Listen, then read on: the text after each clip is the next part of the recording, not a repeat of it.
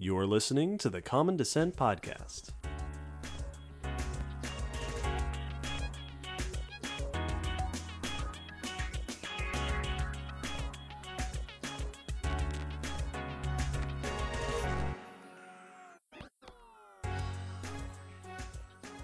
Hello, Will. Hello, David. Hello, listeners, and welcome to episode 62 of the Common Descent Podcast. Woohoo. In today's episode, we are discussing amber. Yeah, Not we the are. color, not the friend of yours from work. Nope. The material. The organically derived material. It's not a mineral, more on that later. Material that we find all up and down the fossil record that is famous for its place in Earth history, not just for being a nifty trace fossil in itself, but also because of its habit of including within it remains of other organisms. Yeah, it's one of the holy grails for finding really well-preserved small animals. It is the source of some of the most incredible and rarest fossils in history. We learn just amazing stuff from amber. So we're going to talk all about it. We're going to talk in this episode about what amber is, where it comes from, and what it means as a source of fossil material. And then at the end, I'm pretty sure what's going to happen is I'm just going to start listing cool examples of amber. Because there's a bunch. Because they're, oh my goodness. This episode was requested by Nils, one of our patrons. Thank you very much, Nils. Thanks, Nils. But before we get started, some announcements. Speaking of patrons, we've received a few new patrons since the last episode, including one who has subscribed at the level where we give you a shout out on the podcast. Woo! So welcome to Ansley. Thank you for joining us. Thank you. Also, speaking of Patreon, if you've been keeping an eye on it, you will see that with the inclusion of our newest patrons, we have, for the first time, surpassed $300 a month. Yeah, we have. Which is pretty awesome. It's amazing. Now, as of this very recording, the month has not ticked over yet, so it's possible that number will, the number kind of wavers at the turn of the month. Yeah. But we're up in the 300 range, and if you look at our Patreon, we set a goal for that. Mm-hmm. We said that when we started getting 300, we would arrange for public appearances. And as it turns out, we've already been doing that A little bit. a bit. So this year, we're arranging for 2. Yes. At the end of June, Will and I will both be appearing at NAPC, the North American Paleontological Conference, in Southern California. We will, in fact, be giving a presentation about the podcast. So if you are a fellow paleontologist who's going to be at NAPC, hopefully we'll see you there. If you're not a fellow paleontologist, I assume you won't be there because NAPC is stupid expensive, just like SVP is. A bit pricey. But huge thanks to our patrons for helping to send us there, which they are. Yes. No, we would not be able to get there, both of us, without it. And our second appearance at the beginning of September, we will be making our triumphant return to DragonCon. Woo!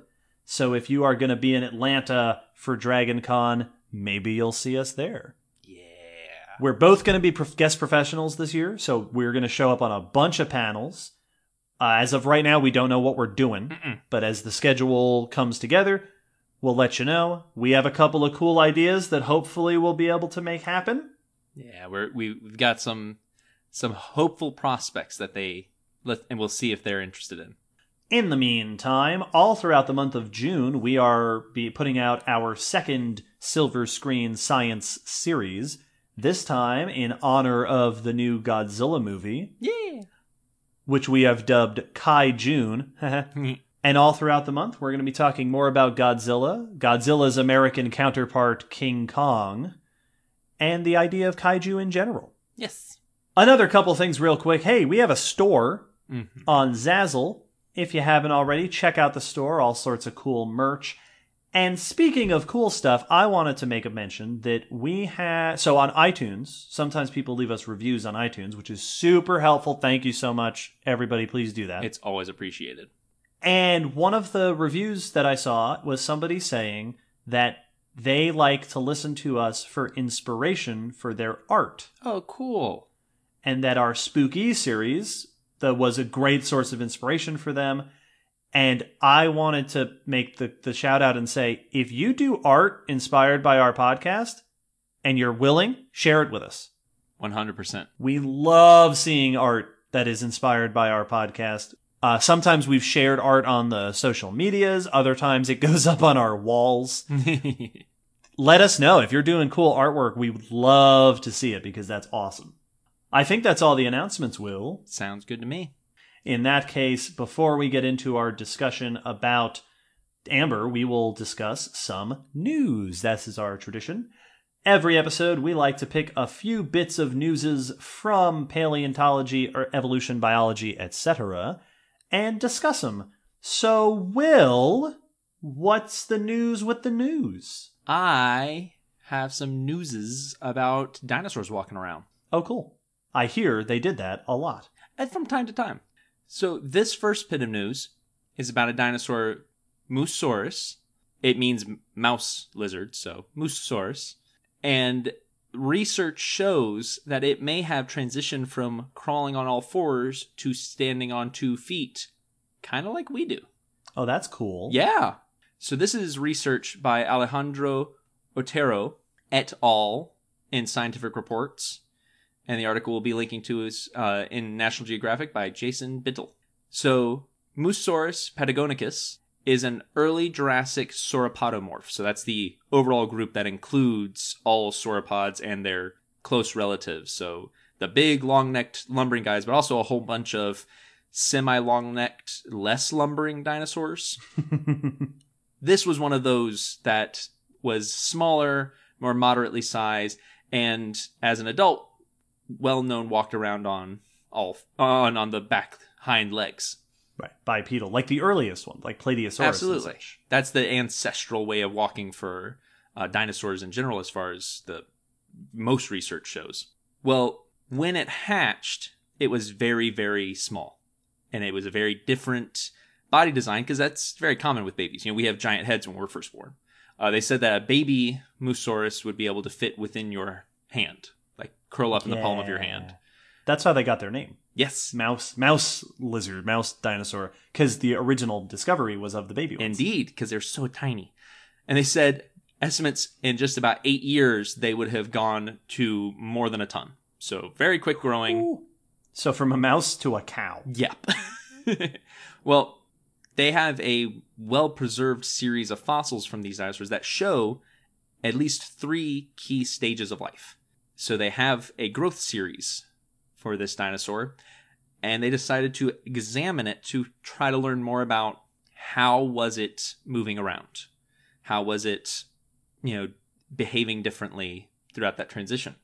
They created 3D interactive models to work out where the center of mass in the body was at the different stages, and to even mess around with how it might have moved. In early life, animal had a much larger head, like us, and that would have put the center of mass, the center of weight, further up front, which, according to the models, would have forced it to walk on all fours. And they said it had well-developed forearms, so those arms seemed like they were ready to take that weight. But then as the dinosaur grew, its tail grew, more notably, and the weight shifted back with that tail until the center of weight, the center of the body mass, had moved enough back for them to raise up off those front limbs. Oh, cool. This is actually a similar transition that we see in some other dinosaur groups, or at least is hypothesized for other dinosaur groups like iguanodons and Maiasaurus and a few of the other semi-quadrupedal or sometimes bipedal herbivores seem to also follow this trend. So this seems to be a fairly common trend among dinosaurs. There are also some who go the opposite way, who are running around two-legged when they're younger and seem to more transition to quadrupedal walking when they're older. The reason this is really interesting is they were looking for other examples, other animals to compare to this sort of transition, and we're really the only good example they could find for modern animals. I was just trying to think what other animals do this where they transition from 4 to 2, and there's really not many. No, so This is an odd trend that was very common among dinosaurs and is not common nowadays, which is interesting about dinosaur development. It also is interesting because it traces the evolutionary history of certain groups. Indeed. Where you have certain groups where, like you said with dinosaurs, ancestrally bipedal and later on evolved quadrupedal forms, and probably the other way around as well. Very cool. Ontogenetic shifts. Hey, Ontogeny, episode 33. Ontogenetic shifts through age are fascinating, and it's always exciting when we have enough fossils of a species to show us that. Oh, I love it. I love it. It's wonderful to be able to have a literal family history, not just family as in the classification, but a genealogy of dinosaurs. Well, you talked about a mouse lizard. But my first news piece is about a mouse. Hey. Seems like our newses were connected by a theme. Yes, this is a master of segue. This is research discovering the coloration of a fossil mouse in a novel way that has not been detected before. Ooh. This is research by Philip Manning et al. In Nature Communications. We will link to an article on Smithsonian Magazine by Bridget Katz. In Germany, researchers discovered 2 fossils of a small rodent, a mouse, named Apodemus atavis, which is this really small, mouse-sized, beautifully preserved mouse. These 2 fossils that are gorgeously preserved. So not only do they preserve the full skeleton, nearly the entire skeleton in both cases, but also soft tissue, so fur and stuff. So we've talked a lot about dinosaurs and birds that are preserved this way, where you've got the feathers laid out in the sediment around them, but it also happens with mammals every now and then. So these are little rodents that are still fuzzy in their fossil. Like I said, from Germany, 3 million years old, so Pliocene, not too long ago. There are plenty of examples of fossilized bird feathers and dinosaur feathers and fossilized skin traces that researchers have analyzed for remnants of pigments. So pigment molecules are molecules that contain certain materials that give off color. The most popular pigments that are studied in fossils are molecules called melanosomes, and there are 2 types of pigment that are typically contained within those melanosome structures. Eumelanin, which gives off black, dark pigmentation, and then there's pheomelanin, which gives off reddish, brownish coloration. Previous research on fossils have looked at the shape of melanosomes to try to infer what kind of melanin was present, but chemical analysis has pretty much only focused on eumelanin, black or dark pigmentation, because no one knew how to find chemical traces of pheomelanin. Makes it difficult to study it. Well, guess what? Uh-huh. Just a couple years ago, in 2016, another group of researchers discovered a molecular signature, an elemental signature, of pheomelanin in modern birds. So this research, the scientists attempted the same thing on these mice. They used synchrotron rapid scanning X-ray fluorescence imaging, which is delightfully non-destructive. It just shines rays against the fossil and detects what comes back. I love how sci-fi we've gotten in detecting invisible aspects of the fossils. Just a scanner. Yeah, like this is like the medical scanners that they used in Star Trek, where it's Yep. I see, you have this problem. Yes. This is that for fossil. Oh yes, it was blue. Yep. Not quite that simple, but but it's pretty. So the previous research found that there is a unique combination of zinc and sulfur that is seen in pheomelanin. And these researchers studying these fossils found the same pattern in the integument, the fur, of these mice on both specimens. Awesome. Which means a couple of things. One, it means that they could determine a coloration pattern, that there was evidence of reddish-brown pigmentation across the body, the whole body of both mice. Mm-hmm. Weaker pigmentation in the tail and feet, which is either just because of the preservation of the fossil, Or it could be that they're like modern mice that have weaker pigmentation in the tail and feet. Yeah. And a white belly. Aw. It's also the first time pheomelanin has ever been chemically detected in the fossil record. That's awesome. With this new technique, researchers should now, hopefully, ideally, be able to go look at other fossils and detect this other class of pigment to give us an even wider range of color information for fossil organisms. I'm sure I've used this metaphor before, but I know I say it almost every time we come across one of these technologically aided studies that's a fairly new technique or device. I always love when we discover a new way of looking that can be applied to previously studied things. Yes. But it makes me think of the Legend of Zelda games. When you go through a dungeon and you see a thing and you know it's a thing, but you don't have the thing for it yet. Yep. And now you have the chain shot and you go back through and you're like, oh, that's what that was. Oh, that's how I got to that. Oh, this.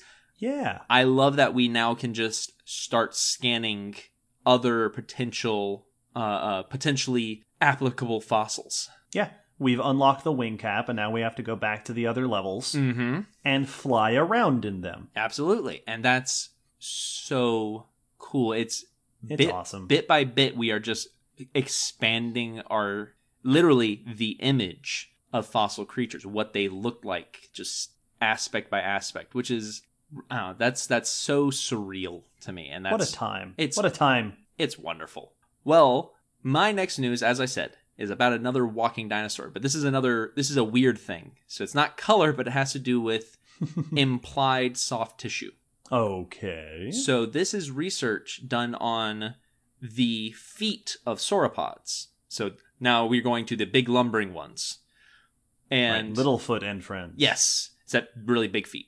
Big feet. Bigfoot and friends. Wait. This is research by Andreas Janel et al. In the Journal of Morphology. This is a press release by the University of Queensland in phys.org. So this is research to try to figure out exactly how sauropods carried their weight. And they were basically just the question that we first asked when we found these ridiculously huge animals.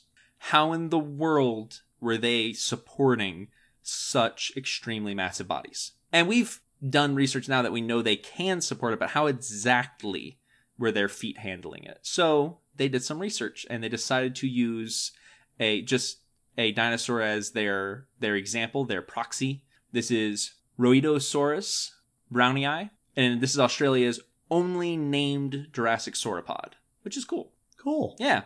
It dates back to about 160, 170 million years ago, and estimated to be somewhere between 20 to 40 tons in that range of right big sauropod. Standard sauropod. Yeah. They were wanting to look at how it supported its weight, so they made replicas of the fossils that they could physically manipulate and used 3D modeling to assist in creating different postures and seeing how they might have held the weight. So the model helped them see how do the bones actually interact? How's the movement between the bone actually physically function? And then the 3D model helped them create some postures on how it might hold weight. Both the bones and the models suggested that they walked with an elevated heel. And by that, they mean tiptoe. So with their heel up in the air and their toes down on the ground, this suggests the presence of a fleshy pad, a high heel of soft tissue under the back of the foot, much like we see in elephants today. The article that we're going to link to, the press release, has a great picture of a cross-section of an elephant foot next to an x-ray of a human foot, and you can see that elephants are just walking on tiptoe with this big cushion under the heel. Cool. That's what it looks like sauropods must have been doing. So they took it a step forward and looked at a whole bunch of sauropod trackways, the footprints from around the world, that also seem to indicate the presence of a fleshy pad at the back of the foot. So the bones seem to suggest this, 3D modeling seems to suggest this, and ichnofossils seem to suggest this. So it it seems that they had a very similar foot to an elephant, which is not so surprising. Now we just need to look into the fact that they were about 5 times as heavy as an elephant. So what differences were there to allow for that extra weight? It makes perfect sense to me to think that sauropods would have evolved the same sort of foot structure as elephants. Absolutely. Because I assume there's only so many ways to be huge. Well, it's kind of like it's really hard to make a skyscraper in just a oddball way. Like, there are some really good ways to support lots of weight. There are probably other ways you could do it, but I'd be surprised if they're just as viable.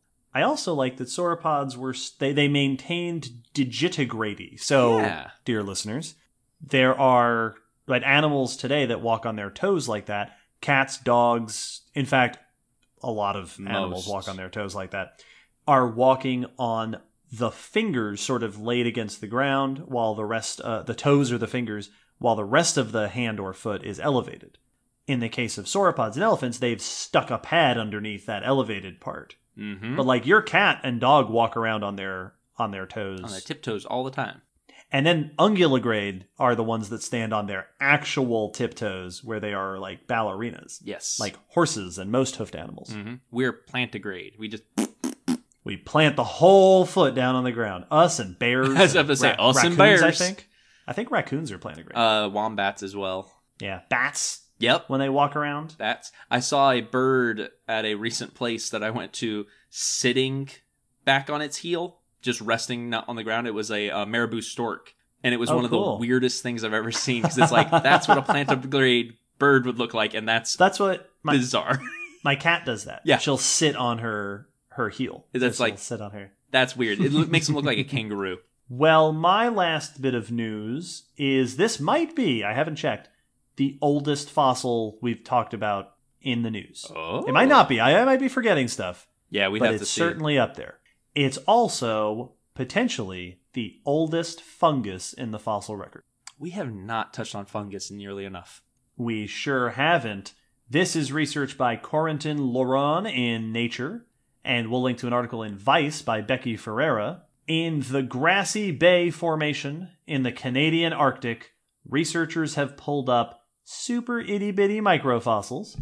And as we discussed in episode 22, Micropaleontology, we're not talking microfossils like little bits of bone like what we do at the Gray site. No. We actually microscopic, super hard to see fossils. Yes. That appear to be fungal and are dated to roughly between, that the formation is dated to roughly between 900 to 1,000 million years old. Wow. So 1 billion years old. Wow. Now, to put that into perspective, you remember the Cambrian explosion? We talked about that in episode 9. Yep. This is twice as old as that. This is twice as far back. They named the new species, because of course it's a new species, Orosphera giraldae. They identified based on morphology, based on the cell structure, based on the chemistry, the apparent chemistry of the cells. This is also the oldest evidence of chitin, which is the material that fungi build their cell walls out of. Make it out of chitins. Make it out of chitins, also found in bugs. Yep, because fungus are weird. This is not just, if true, the oldest evidence of fungus in the fossil record. The previous oldest fungi were from the famous Rhynie chert in Scotland, which are 400 million years old. So just a scooch back. Just a little bit older. This is also a date consistent with molecular clock estimates, so genetic age estimates, of when fungi might have arisen. Oh, really? So we may be looking at near the origins of fungi. That's very cool. This is exciting for a few reasons. Number one, it's a glimpse into the origins of fungi. Very cool. Number two, the closest relatives of fungi are animals. Yep. Animalia, metazoans. So if fungi had already fully arisen by this time period, then that suggests they've already diverged from metazoans, our single-celled super-ancient ancestors. Mm-hmm. So how far back does the animal lineage go? Yep. If we keep looking. Now, we're not going to find dragonflies during the Proterozoic, but perhaps there are little single-celled or very simple metazoans, animal relatives out there as far back as 1 billion years, which is pretty cool. And finally, fungi are super important parts of their ecosystems. Oh, they are 100%. the principal decomposers in especially terrestrial ecosystems.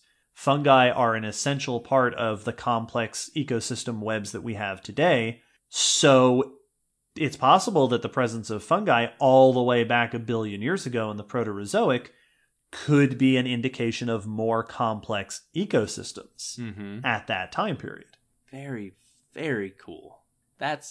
Fungus are already so alien and bizarre and just unnerving in how similar yet different they are. It's both amazing and almost no surprise that we find something fairly recognizable as a fungus that far back. Oh yeah, they've just been fungiing it up Just for 1 billion years. That's so. I also love stuff like this because in the Cambrian episode we talked about the fact that we used to think the Cambrian explosion potentially was the origin of life, and we have so far left that behind now that I love it. I love that it's not even remotely the beginning. Like we've gone so far past that and still find life that it really opens up how much there is to discover when it comes to the early days of life. Days. The early days. Yes. Many, many, many days. Well, with the news, shall we move on to discuss some of the coolest fossils in the world in amber?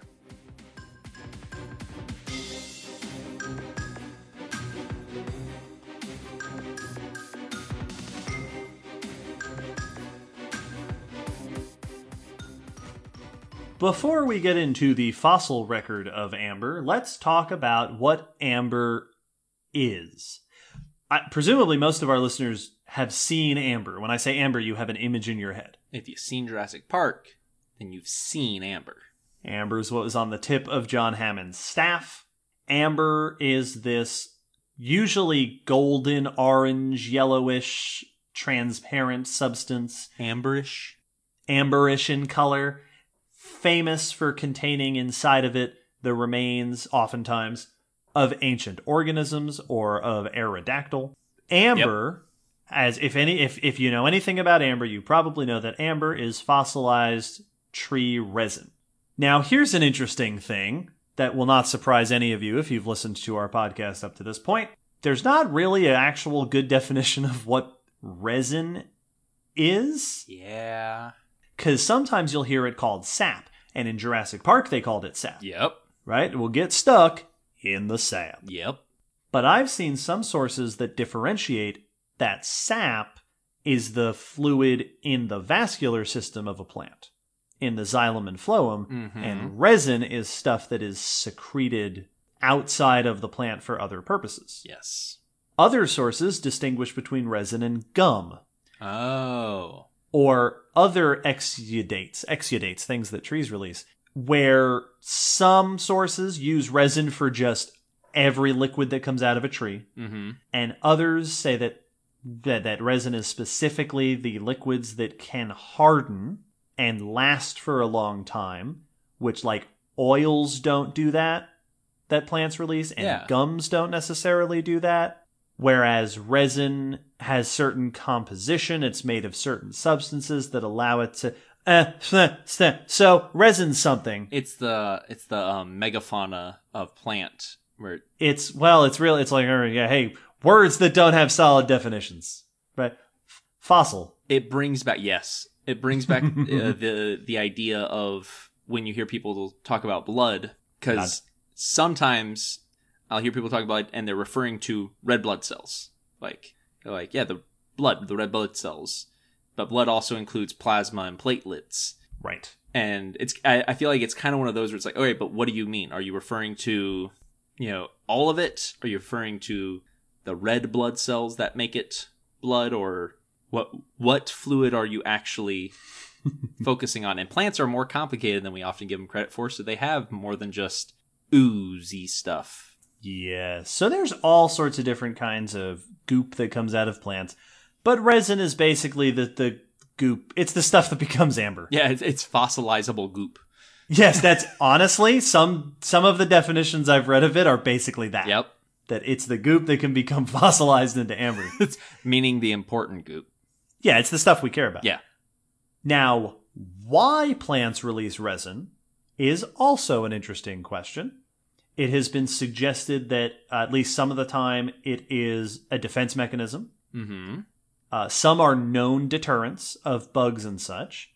Some have materials within them that are fungicidal or insecticidal, so they will actively kill parasites and such. Other suggestions are that it is resin is released in response to damage, that you'll see resin oozing out when a tree is injured, either by weather or by insects and stuff boring through it. Mm-hmm. Some trees might use resin as an attractant to draw bugs in, to say, come to me and pollinate me or whatever. It might be that resin is also a way to just get rid of waste, that it's basically just like tree pee. Ew. Just here's all the stuff I don't want. Plants are gross. But whatever the reason, resin is released by lots of different kinds of trees, conifers and angiosperms, for probably lots of different reasons, and it comes in lots of different forms. But all of this resin, all the resin that we're interested in, has the ability to become hardened and persist for millions of years. Inside resins, if they are able to stick around, so just like any fossil, if they get eaten or stepped on or, washed away or something, they're not going to fossilize. But if a resin is preserved, if it's buried in the soil or something, what can happen, is that certain materials in the resin evaporate and dissipate easily, the volatile materials, and the non-volatile materials stick around. Mm-hmm. So what you get before too long is this little hardened goo, sort of like if you've left some sort of candy around for too long, it's kind of hardened up. It's like when you let just a little bit of soda in the bottom of your cup. Yes, and it just gets it's a little syrup. hard, and it's that, ugh. That really thick, viscous stuff. What begins to happen as the resin ages is that individual molecular units called monomers, hey, chemistry, link together to form polymers. So you get these long chains of these molecules forming. This is a process called polymerization. Yep. And what it will do is it stiffens and hardens and rigidifies the resin and gives it more lasting power. Yes. Now, just like there is no actual definition of when a fossil becomes a fossil, there's no actual moment when resin becomes amber, but it does go through a middle stage that also is not actually well defined, that is often called copal. Oh. So you may have heard of copal. Copal is immature amber, or semi-amber. Basically, copal is what you'll hear fossils refer to as subfossil, when they're not quite old enough for some people to call them fossils. They're not really fossilized yet, but they're still old, so they're subfossils. Copal is subfossil amber. It is resin that isn't quite fully amberized. It has slightly different hardness, slightly different solubility. Copal is the word that's typically used for resins, ancient resins that are hundreds to thousands of years old. Depending on who you ask, there are copals that are perhaps millions of years old. Wow. It's just amber, but not quite amber yet, but maybe amber, but it's that gradient in the middle. I feel like it's probably it's not quite possible to fully decide at what point batter and cake, as it's baking. You know when it's batter and you know when it's cake, but that in between part, how cooked is cooked? Is it 50% cooked? Is it 60% cooked? Yep. That part is copal. Yeah. Copal is the weird cake batter that's not cake yet. Oftentimes what you see in copal comes from trees that are still alive since it's relatively young, And if there's stuff inside the copal, it tends to be still living species. Which is cool.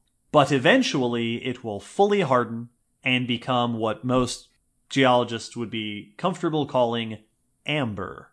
Amber is not a mineral. Here's a little geology for you, everybody.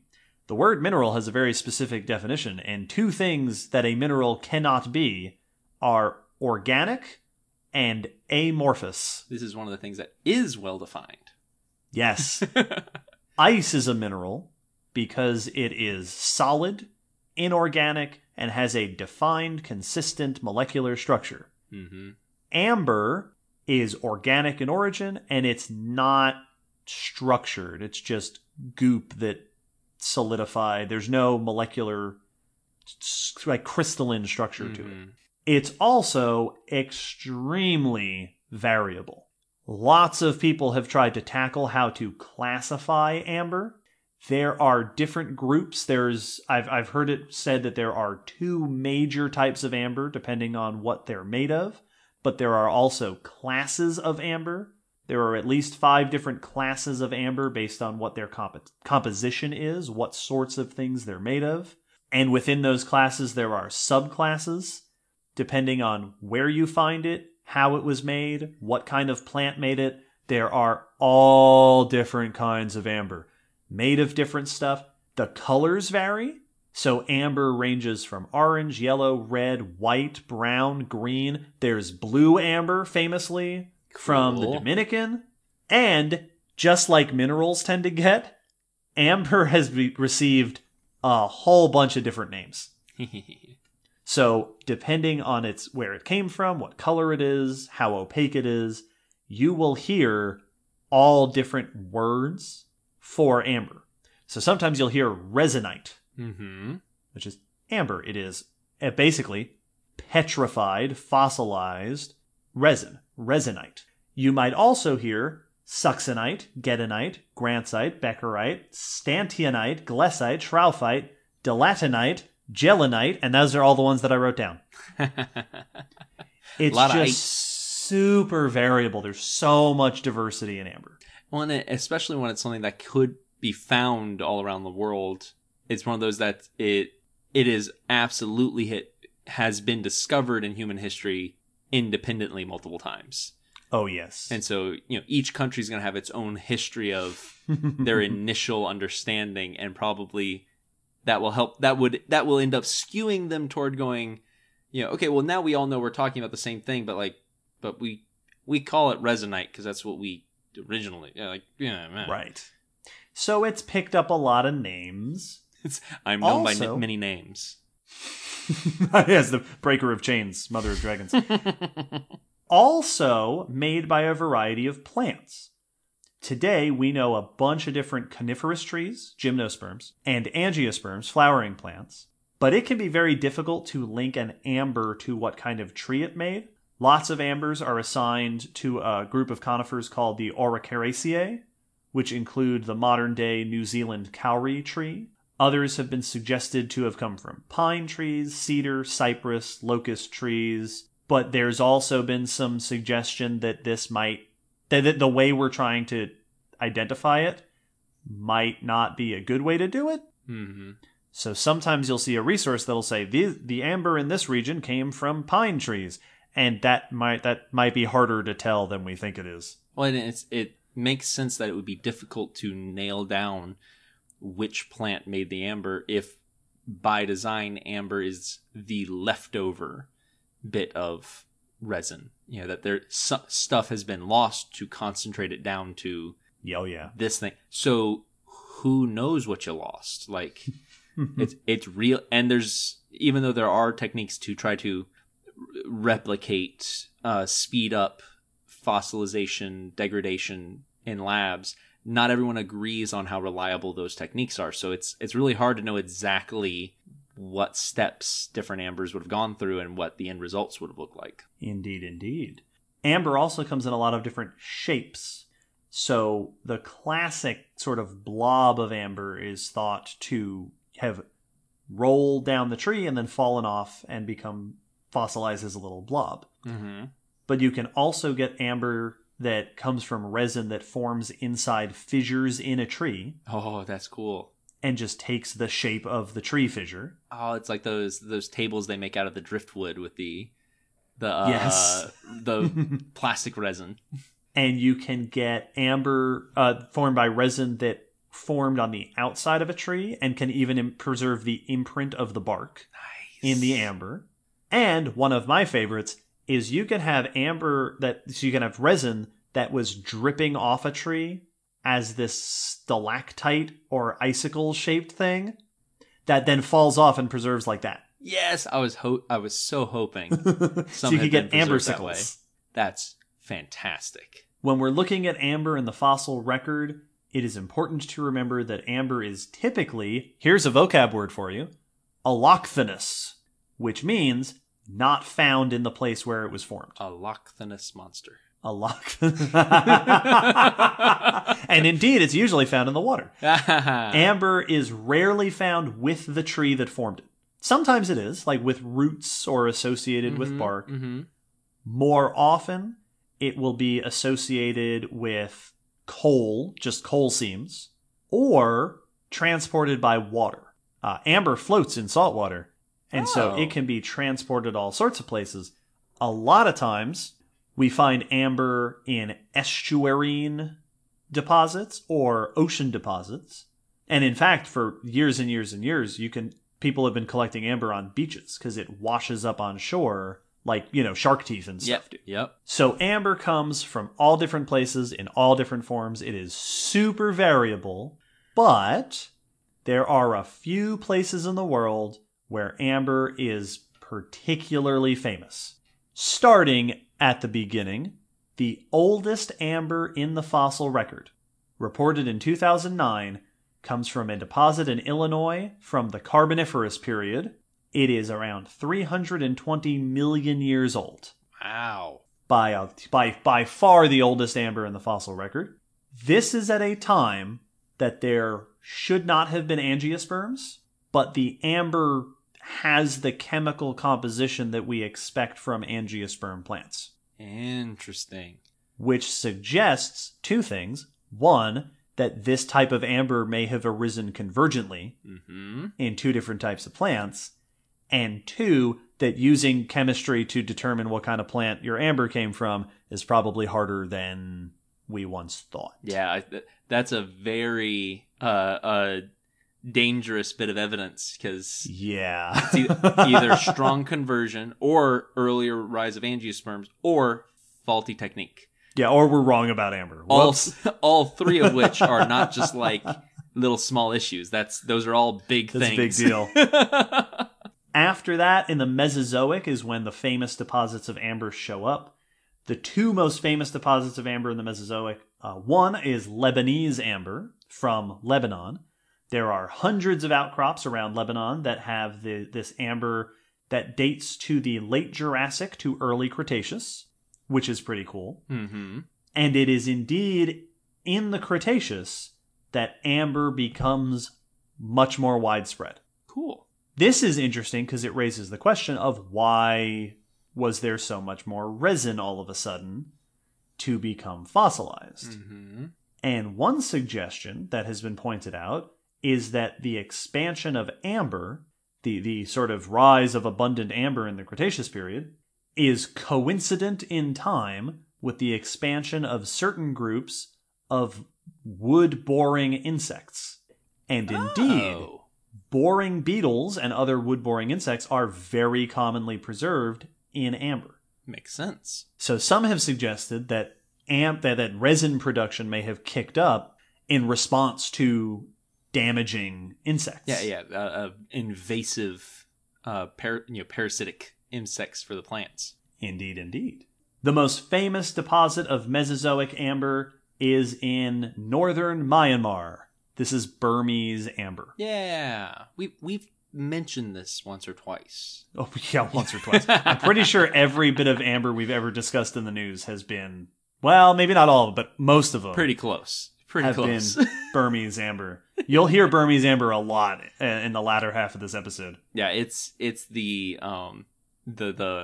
famous older brother of the amber deposits. Yes, late Cretaceous, around 100 million years ago. Lots of famous dino stuff, because this is Age of the Dinosaurs. This is where you get your ancient bird feathers and things like that. As we move into the Cenozoic, the most famous amber deposit in the world, the largest and most famous, and as far as I can tell, oldest known, not oldest geologically, but we've known about it the longest, is Baltic amber. If you are picturing amber in your head, there's a very good chance you're picturing Baltic amber. This is the amber that defined amber. Cool. Baltic amber is found all around the Baltic Sea in northern Europe. It dates to the Eocene, 40 to 50 million years ago. Baltic amber commonly is found along the shores of the Baltic Sea and in nearby places in countries like Denmark, Sweden, Germany, Poland, Russia, Lithuania, Latvia, Estonia, and yet more. It is the world's largest single deposit of amber that we know of. It is estimated that the ancient forests that produced this amber produced over 100,000 tons of it. That's ridiculous. Baltic amber is pretty insane. Wow. Moving yet younger, the last super famous amber deposit that I'll mention is Dominican amber in the Dominican Republic. Younger, around the Oligocene to Miocene, 25 or so million years old. Dominican amber is famous for including, not exclusively, but including blue amber. Neat. Which is neat. I love that there's a blue amber. I don't know exactly why, It looks very cool. but that is so neat that there's blue amber. It's like blue kryptonite. That's just yes, awesome. it is. Yes, insects are weakened by blue amber. There's amber in lots of other places. There are famous amber deposits in Mexico, Canada, Greenland, New Zealand, and a bunch of other places. Amber typically is thought to represent ancient tropical or subtropical environments, because that's where you're probably going to find these trees that are producing it. Amber has been used by humans for a very long time for very many purposes. The oldest evidence that I know of, there may be more of this, but the oldest one that I came across of humans gathering amber is in the Baltic region at least 13,000 years ago. Wow. Which suggests that humans have been gathering amber from Northern Europe for about as long as humans have been in the Americas. What this is what we came for. Also for about as long as humans have had domesticated animals. Well, obviously discovering amber is what unlocked the domestication skill Yes, tree. it's that blue amber. Quest completed, can domesticate animals. Yes. Uses of amber have included, obviously, use in art, in jewelry. More recently, amber is apparently used in smoking accessories, like cigar holders and the Interesting. mouthpieces of pipes. It's used in skincare products and incense and medicinal use. This is not a medical podcast. Please do not accept that as advice. I don't know what medicinal use amber is allegedly supposed to have. Probably lots of stuff, depending on where you are. There is even amber worked into architecture. So there's a famous place, building in St. Petersburg, that has an amber room, which is decorated in part with amber. Cool. And in St. Bridget's Church in Gdansk, Poland, there is an amber altar that is also partially made out of amber. I wonder what material amber is analogous to work. It's very soft. Yeah, that's what I would assume. Amber's like a 2 or 3 on the Mohs hardness scale. So it's like talc. It'd be really hard. I would be very surprised if it had become. I guess gypsum. It's more like gypsum. Really rigid. I mean, I guess drywall is gypsum, isn't it? Yeah, it's gypsum based. So I wonder. I wonder when you work. I guess plaster of Paris is gypsum. I don't know if drywall is the same thing. I think drywall includes gypsum, but it's not. I don't think it's just gypsum. I think it's gypsum byproduct stuff. But like I don't know. Now I'm curious. I want to look up someone working it. Does it chip? Does it carve like wood, or is it like a really dense plastic? Interesting. Can you melt it down and forge it into weapons to fight off zombies? Exactly. Like these are important questions. But The most important use of amber, at least for this podcast, is as a research subject. Yes. Amber is itself a trace fossil. It is made by an organism. So like coprolites, episode 30, it is a remnant. It is something made by an organism. But it is most paleontologically famous for inclusions. Yes. Inclusions is the sciencey term that means stuff in the amber. Remember Jurassic Park. A bug would land on a tree and get stuck in the sap. Stuff gets trapped in the amber, in the resin. As the resin is gooping down the tree or filling a cavity. Yeah, when it's still fluid. When it's still fluid, it can capture bits of plants, microbes, fungi, and animals, especially insects. Yeah. The oldest known amber inclusions, at least as of 2012, when the paper that I found was published, are from the Triassic in Italy at 230 million years old. Awesome. Preserved insects. And from then on, it's just insects and other stuff galore. All sorts of cool inclusions in amber. Before we get into what preserves in amber, let's talk a little bit about how. Yeah. What makes the preservation in amber so unique? Much of the preservation within amber is dehydration. Basically, amber, I've seen it referred to as an extreme form of mummification. Yeah. The body inside, so picture a bug, an ant that is stuck in the amber, is dehydrated, loses its water, and is captured, which means, like is good for fossilization, protected from outside forces. It's literally almost like a stasis field. It just locks them in as they were. And because it's a gentle process, it's not damaging the inclusion, at least not always, as it's covering it. It also prevents the carcass from collapsing. Yeah. It's not getting crushed or anything. The resin completely surrounds it, so it can sit there. The resin can preserve minute details. It can preserve color information. It preserves the 3D shape. And because some resins have antibiotic properties, it can also protect what's inside from decay. Yes. The bacteria and stuff can't get in. However, it's not perfect. As the resin is flowing, it can twist and break stuff. So there are ambers where you can see that a bug has lost a limb because the resin basically pulled it apart as it was flowing over it.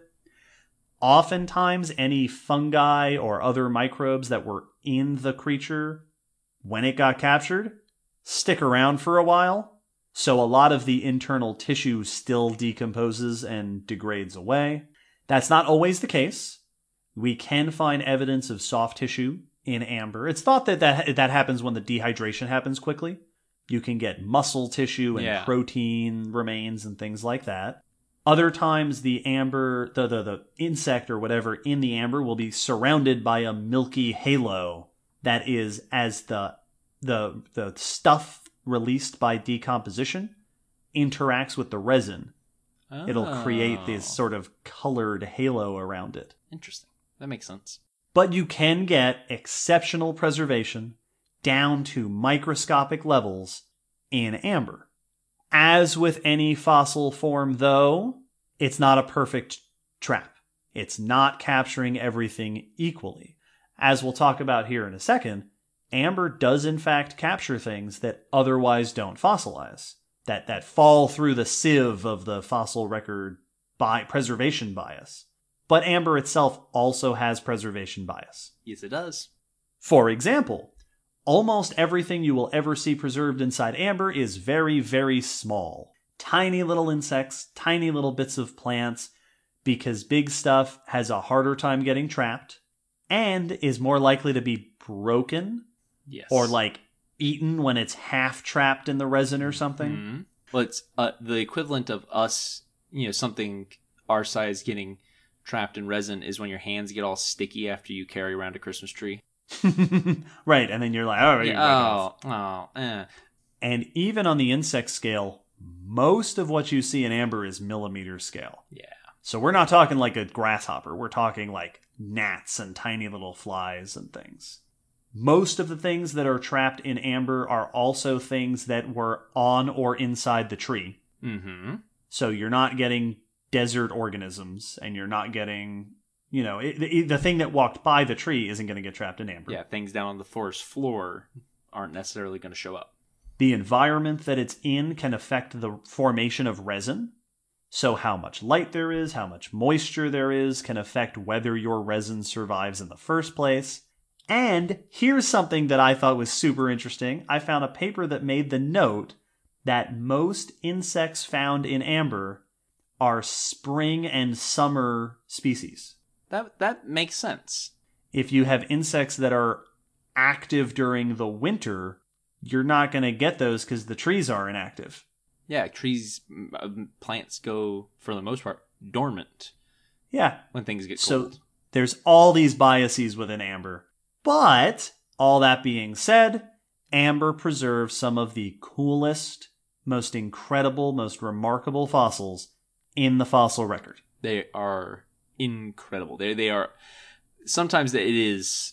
almost looks like it's been faked in how well preserved the inclusion is. So cool. As long as, just like with any fossils, you keep in mind the biases of the record, you can find some really fascinating stuff. We're going to take a short break, but when we get back from the break, we're going to talk about all the cool things that amber can preserve for us that make it unique.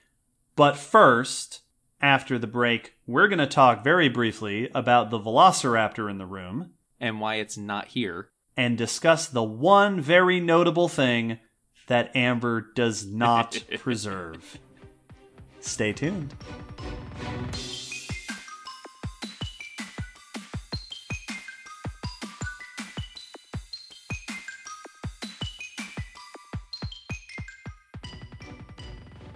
We have talked about DNA and Jurassic Park and amber a few times before. We did, episode 23 was all about Jurassic Park. We did a whole series about Jurassic Park, Silver Screen Science, last June. Episode 34 was about ancient DNA. So we won't rehash too much of that, but a brief history of the relationship between DNA and amber. The 1980s was the first time people were able to pull ancient DNA out of old preserved specimens.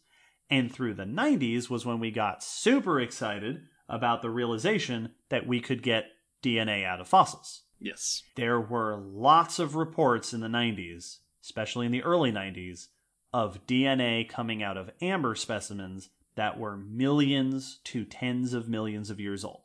It was a very exciting time. They were wrong. Yep. As the 90s wore on, lots of attempts to reproduce those results consistently failed.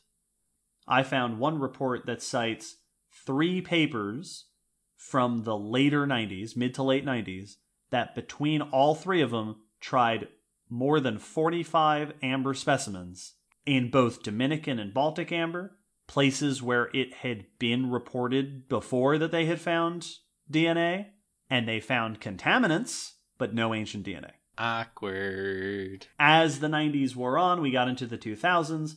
The scientific community started to have many, many reasons to suspect that those earlier reports were due to contamination from modern microbes, modern insects, and we just have never had a good reproducible case of DNA coming out of ancient amber. The dual nails in the coffin on that one came in the 2010s.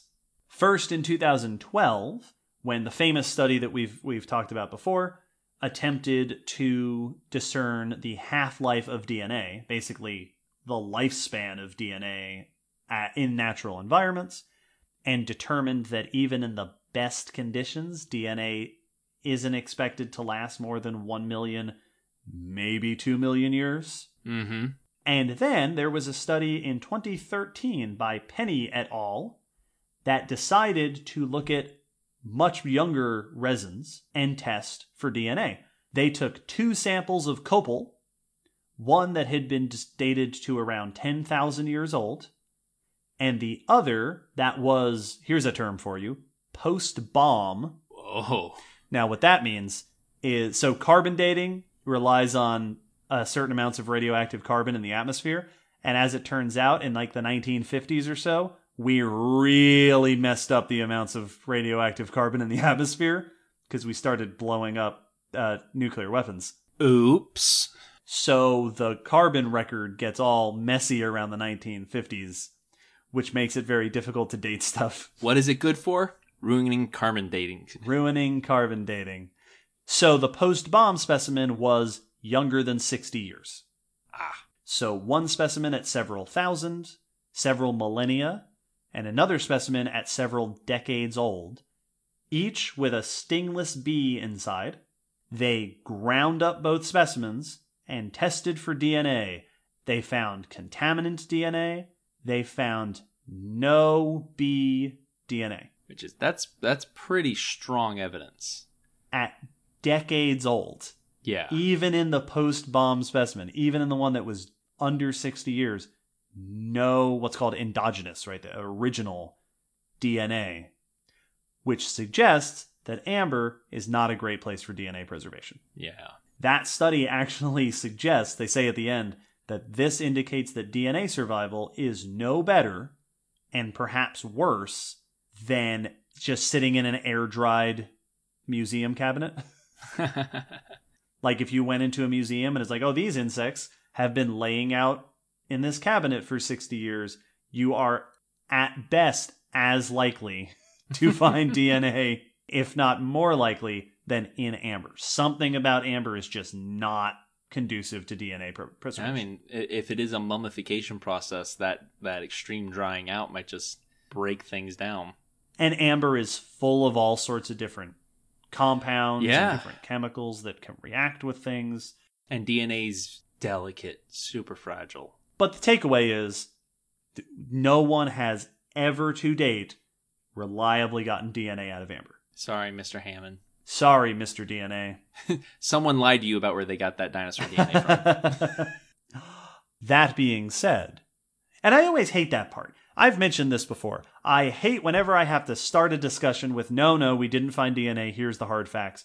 Because the rest of this episode is going to be awesome. Mm-hmm. Let me tell you about the cool stuff we do find in amber. Amber allows us to see things that don't normally fossilize. Yes. Things that normally escape the fossil record. I'm going to list a bunch of examples. Over the remainder of this episode, you will hear me say things like, there's one specimen that is blah. And I want you to keep in mind that there are hundreds of specimens that are blah. I'm only giving you a few. There's so many cool things in amber, Will. It's too many, and you could go through just one example of a certain thing being preserved and have a list of cool examples. I'm going to focus on a few categories of cool things. The first one is just organisms that don't normally preserve. The most obvious is bugs. Yeah.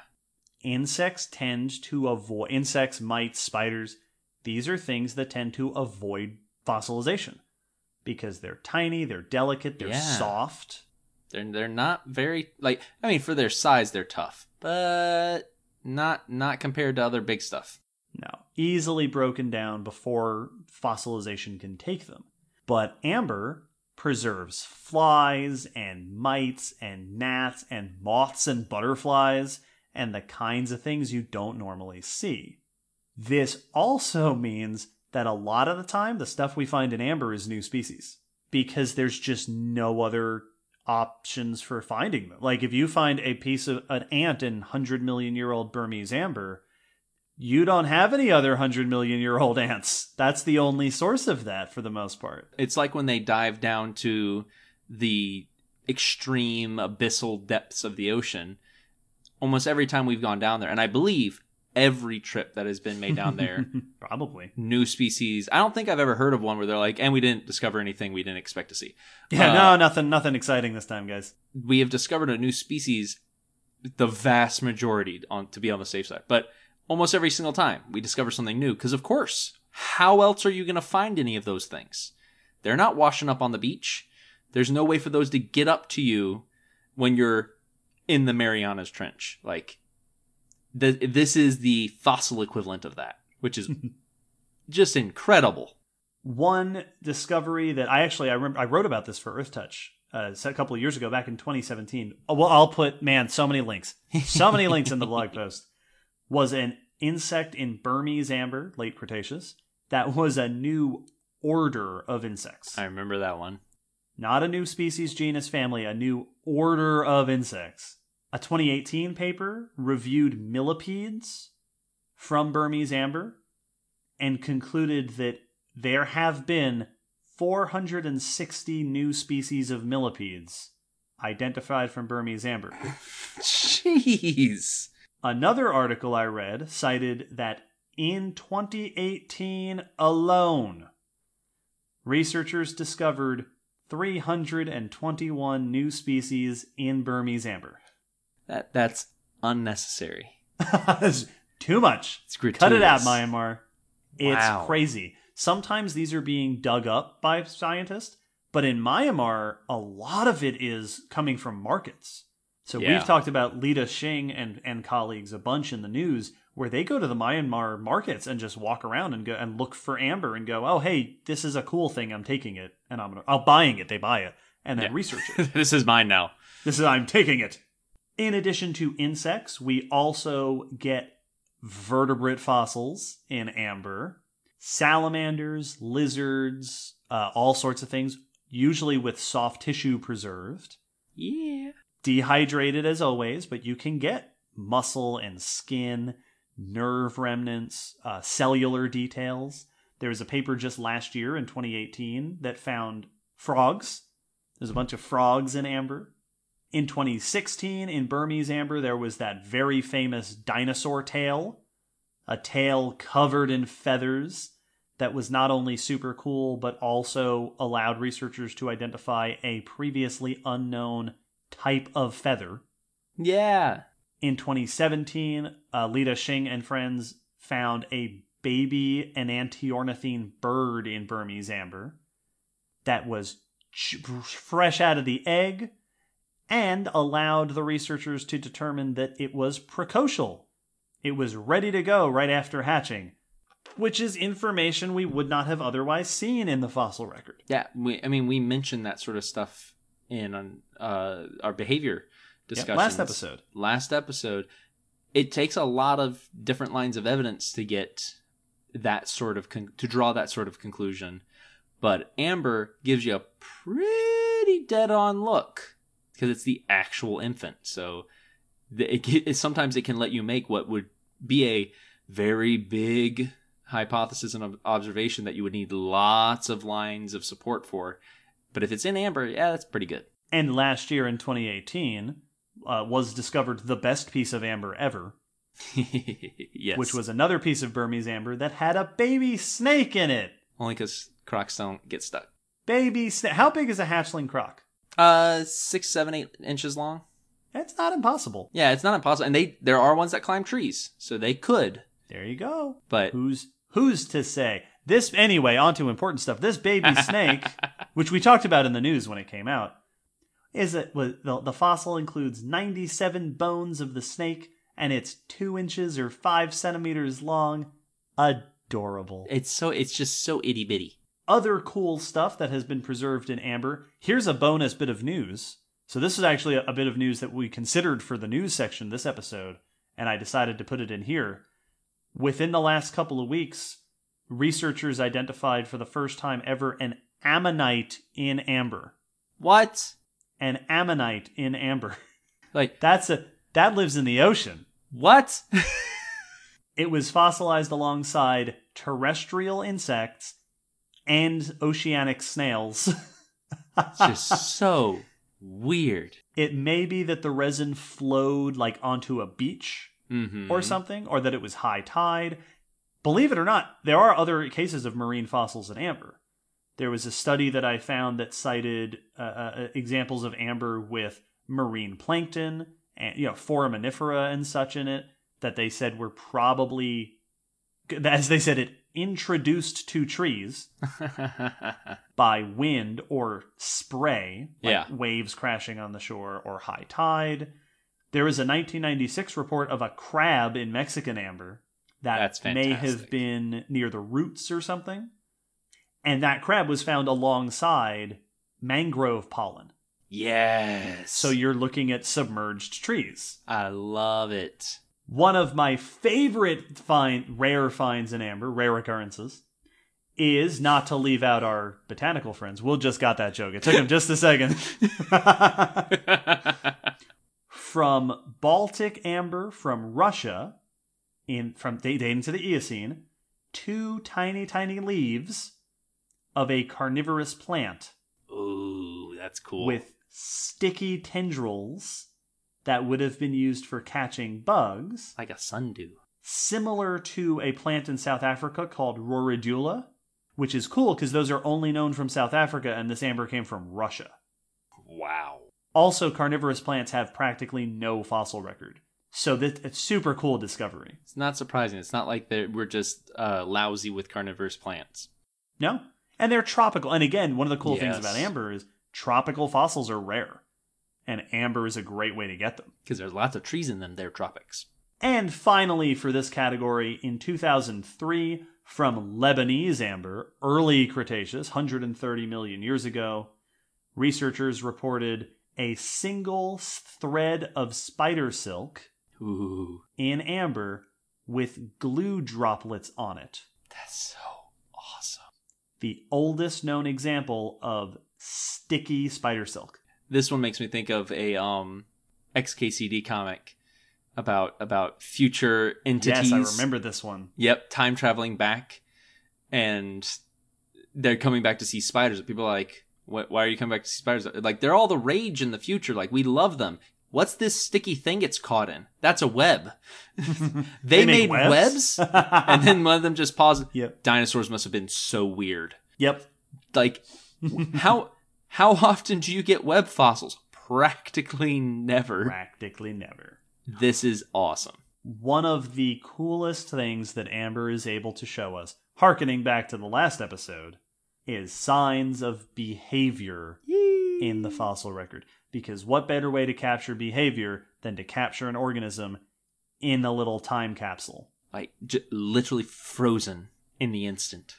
Now, we do have to be careful with this, because it can be easy to see an insect in amber and assume that whatever position it's in was its life position. But it's important to remember that it takes us a little bit for the amber to flow over it.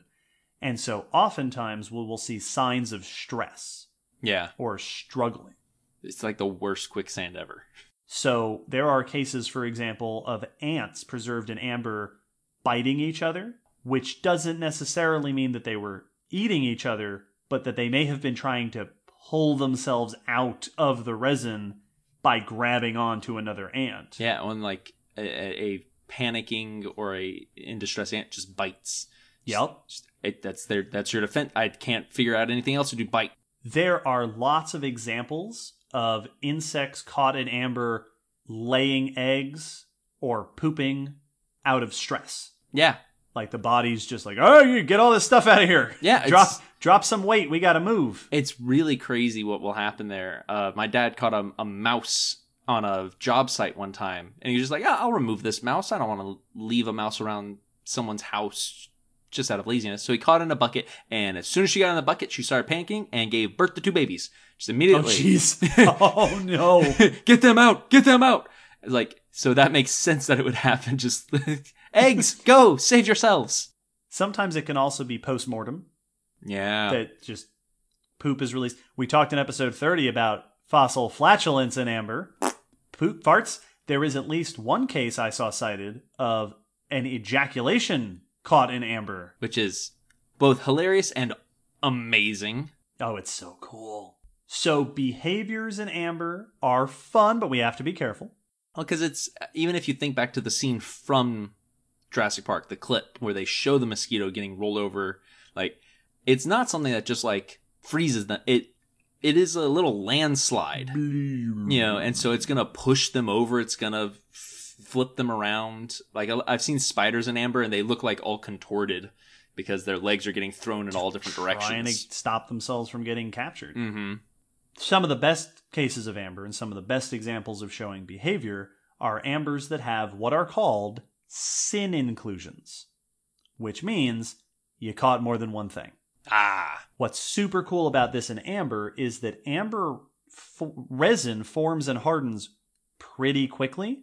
So if you find 2 things in amber, you are almost guaranteed to have found 2 things that were in the same place on the same day, if not within the same several seconds to minutes. So we can interpret all sorts of behavior. Here's some examples. One of the most obvious cases is feeding behavior. So there are plenty of examples of, for example, ants in amber carrying food. Yay! So I've seen a citation for an ant carrying a bit of plant that it cut, like a leafcutter ant. Ants carrying animal bits around. There are bees that have been found in amber with pollen on them. Oh, that's cool. There have been amber preserved insects that today are known to be ant hunters or termite hunters that are preserved in amber alongside ants and termites, suggesting that their habits have been preserved for millions of years. I love the image of this predator sneaking up on an ant and then both getting stuck in the amber, ant noticing the predator and just, well, this is awkward. just for 20 million years, Yeah. we're just staring at each other. For the next few minutes as they slowly are encased. You gonna eat me? No. There are cases of amber that preserves spider silk with bugs trapped in it. And in 2012, there is a very famous publication of a piece of amber with spider web and a wasp caught in the web and a spider going after the wasp. That is hard to believe. Like, if someone just said, what if we found a spider that caught something in its web in amber? I'd be like, okay, that's a cool idea, but I mean, come on. Oh, yeah. That'd be cool. Write That'd a book be about neat. it. That'd be neat. We can, like, put it in a cartoon or something, but that's not going to happen. Well, so part of the reason for this is the law of large numbers. Yep. There are so many amber pieces with stuff in them that eventually you find something incredible. Mm-hmm. Also, there's so many bugs. Most of these examples are bugs. That's the other large number is arthropods. There's a lot of them. They're everywhere. Get used to it. Other examples of behavior that you can find are social behavior, including reproductive behavior. There are lots of examples of amber with insects in them caught in the act of mating. So I've seen so you know how you'll see like dragonflies in the spring with their butts together? Yeah, they connect. They dock. There are amber preserved things like flies and stuff in that position, butt to butt in mating position, preserved in amber. Well, and the crazy thing about those is, because for some of these, it had to have happened at some sort of speed to have preserved them. But in a lot of these, they may have gotten stuck, and a lot of those insects, they can't just stop mating. You're locked together until it's done. And if one of you gets stuck, both of you get stuck. There is at least one case I read about of a Dominican amber specimen with a spider in it carrying a silk case of eggs. Oh, yes! In 2015, there was a report of a scale insect, a flightless beetle-like insect, in Burmese amber, with 60 eggs on her abdomen. Wow. So she was just carrying her eggs around, carrying her brood. It is, I think, the oldest fossil evidence of brood care. That's awesome. In insects. We talked last year, 2018, one of our newses was about the lacewings in Lebanese amber that had just hatched and still had their little masks that they use to break out of the eggs. Right. One of my favorite examples was a 1999 report of a piece of Dominican amber that had a new ant species in it. Most of these are new species. I think everything I've listed so far has been a new species. Yeah, absolutely. This one had 92 ants in it, including worker ants, larvae, pupae, and eggs. Apparently a colony, like it caught a chunk of a colony, and it includes preserved ants carrying eggs and pupae. Oh, that's so awesome. So a snapshot of life in the colony of Dominicans, so 20 million years ago in the Dominican Republic. That's incredible. Even better, Will. Well, there's it's so cool. There is, I read in one of the papers I read, a citation of a piece of Dominican amber that preserves a worker termite in the process of feeding a soldier. What? So, dear listeners, in a lot of ant and termite species, the soldiers are so specialized that their mouth parts are good for killing but not good for eating. Yep. So the workers have to feed them. Which is awesome. Cotton amber. That's ridiculous. It's so cool. Amber's so cool. Like, amber's so cool that it is preserving behaviors that most people don't know happen. Yes. And then, my last example of reproductive social behavior, again, to appease our botany friends. 2014 report of Burmese amber with flowers in it, where at the microscopic level, researchers noticed that the amber had caught one of these flowers with pollen inside the flower, with the pollen tubes extended and growing into the stigma. Wow. So, dear listeners, the pollen is carrying the male stuff, the stigma has the female stuff, which means that this flower was caught in the process of fertilization of the seed. Wow. It's so cool. Amber is so cool. It's why I used the term stasis field before.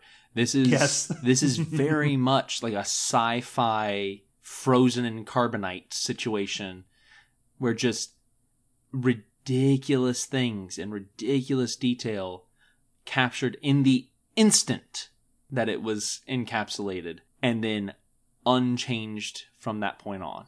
But my favorite category of associations in amber are examples of parasitism. There are lots of examples of bugs that have been found with mites on them or smaller bugs on them. There was a 2015 report of Burmese amber that included within it some of the oldest known grass fossils, and on the grass was ergot fungus, Ha! a parasitic type of fungus. There have been lice found on mammalian hairs.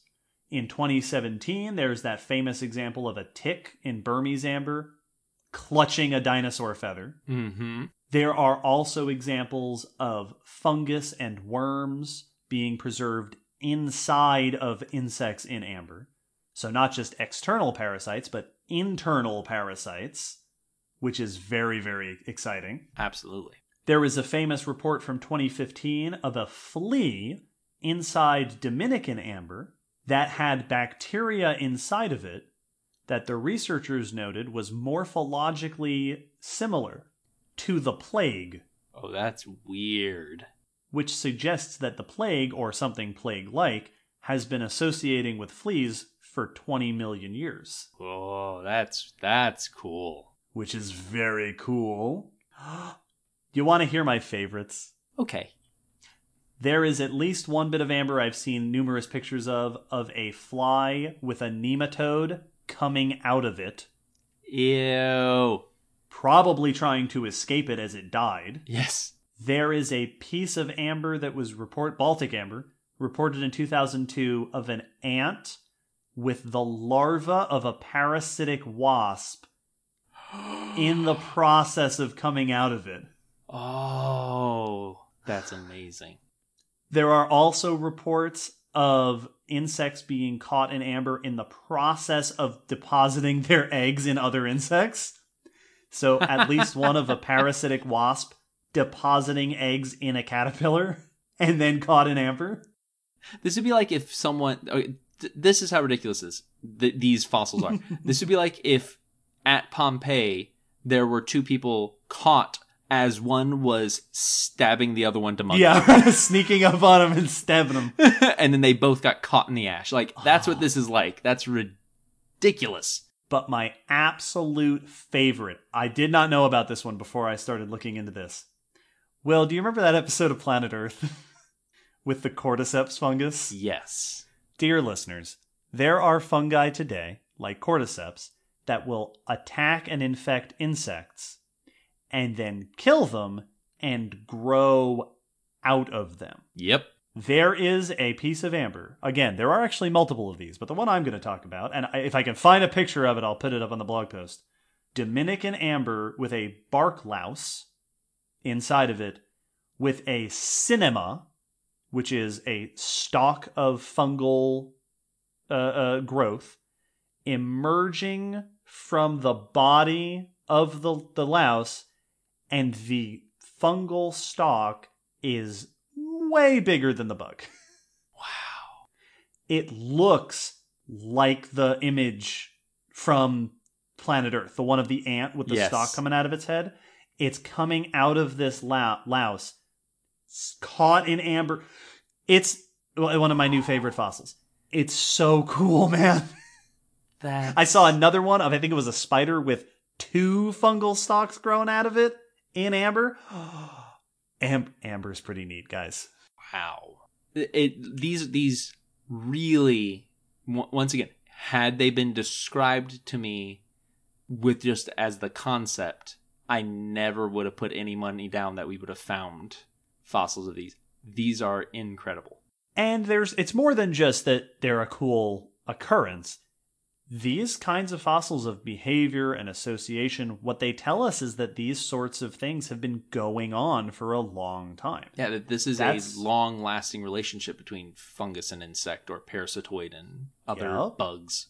These are from, the Dominican louse with the fungus coming out of it is 20 million years old. The wasp larva coming out of an ant is Baltic. That's Eocene. Yes. That's 40 or 50 million years ago. That's pretty darn cool. There's a lot of these things that we could probably infer are a very long-lasting behavior that showed up a long time ago just because of how specialized the two organisms interacting are to one another. But having definitive proof, definitive evidence of this behavior locks in that we know up to 20, up to 40 million years ago, these things were doing this stuff to each other almost identically the way they're doing it now. And it's so neat. Listeners, if you have a favorite piece of amber we have not mentioned, let us know. Once again, put it up on Twitter, Facebook, somewhere where other people can see it. Let's share it with the world. Absolutely. I'm going to fill this blog post with so many links and maybe, hopefully, pictures. When we do the blog post, we're sticking to pictures that are in the public use, Creative Commons and such. So hopefully I can find a bunch of these that I can put up on the blog post. Thank you to Nils for this recommendation. This has been super fun. Before we go, we have a patron question. One of the other things you can get as a patron is you can ask us questions, and we'll answer them right here on the podcast. This episode's question comes from Luke, who asks, can we talk about hedgehog evolution? I'm curious how we know about it, how well do quills fossilize, etc., but also where the heck these cute little guys come from. Yeah, I think we can talk about that. An excellent question. Apparently, the way that hedgehog evolution works now is that you make it and you don't pay any attention to what the fans want, and the fans get really upset about it, so you go back and remake it and push your movie off for several months. Yep. But in the fossil record, so hedgehogs, I'm real salty about that. Oh, yes. Hedgehogs belong to the family Erinaceidae, which includes hedgehogs and gymnors, which are also called moon rats. Which are weird. They are the closest relatives of hedgehogs are shrews and moles. They belong to this group called the Eulipotyphla altogether. Bunch of insectivores. These days, hedgehogs are found in the Old World, Europe, Asia, Africa, etc. But in the past, they were much more widespread. Now, exactly when they get started is not known. So I asked my friend Jess about this, who is a hedgehog aficionado. As far as I know, there are not hedgehog fossils from the Mesozoic, at least not definite hedgehog fossils. But we do see them very early on in the Cenozoic. The oldest known hedgehog, or at least among the oldest known hedgehogs, is a species named Silvicola acares from British Columbia, the Eocene. So upward around 50 some million years ago. It is super tiny, only 2 inches long, 5 or 6 centimeters long. Ow. There are others from the Eocene, 2 from the Messel Pit, which is beautiful, excellent preservation, which means that we can see that one of them had quills and the other one did not. Oh, weird. Macrocranian is one that is well preserved, like those mice we talked about at the beginning. You can see the outline of the fur, no quills, but Pholidocercus has spiky little quills preserved in the sediment alongside it. Cool. Which is very cool. The quills, by the way, are probably... So there are other animals with quills, like Tenrex, which are probably convergent. Yeah. They probably evolved that multiple times. Porcupines, same basic thing. Yes. Interestingly enough, there is a genus called Amphicynus, which is Oligocene and Miocene, which is known not only in Europe, Asia, Africa, but also North America. Numerous species all over the northern continents, suggesting that hedgehogs were indeed once much more widespread. But for all of these examples, they're pretty much hedgehogs. Yeah. The hedgehog form showed up very early on, at the very least. I'm always interested when a weird, quote unquote weird, as in the fact that there's not a lot of spiny mammals. Like, when a unique morphology shows up and then is oddly successful. Yeah. And consistent. It's not what you would necessarily suspect. You tend to expect weirdos to be one-shots or weird offshoots that went off into this one weird thing and it's a really specialized group that... Right, this one weird trick. Yeah, but like hedgehogs, evidently, it's good to be spiny. And then more recently, I'm sure there are lots of modern genera and species of hedgehogs that have been found in like Pleistocene, Ice Age stuff. I do want to make mention of Dinogalerix, which is not technically a hedgehog. It's a gymnure, so it's a cousin of hedgehogs. But it's the one from the late Miocene, what used to be Gargano Island. And you remember episode 4, Island Evolution? You know what happens on islands. Yeah. This was a 2-foot-long moon rat. So it was a near hedgehog, the size of a large rabbit or a small cat. Wow. Which is pretty cool. It's almost dachshund sized. And for small dachshunds, that is dachshund sized. Yep. So hedgehogs have a pretty rich, pretty consistent history in the fossil record all around the northern continents. Very cool. Thanks for the question, Luke. Yeah, thanks for the suggestion, Nils. Thanks for listening, listeners. Hopefully you enjoyed this episode and our trip through the fossil record of amber a little. We release new episodes every fortnight, so stay tuned for more episodes coming up.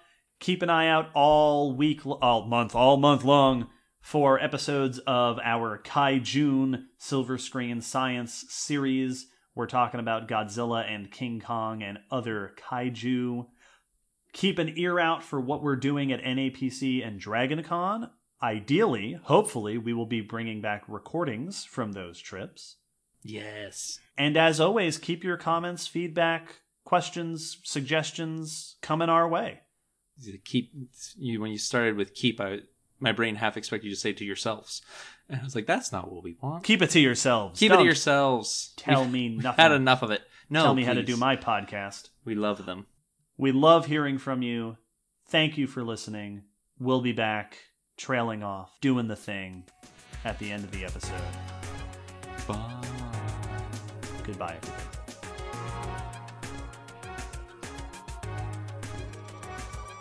Thanks for listening to the Common Descent podcast.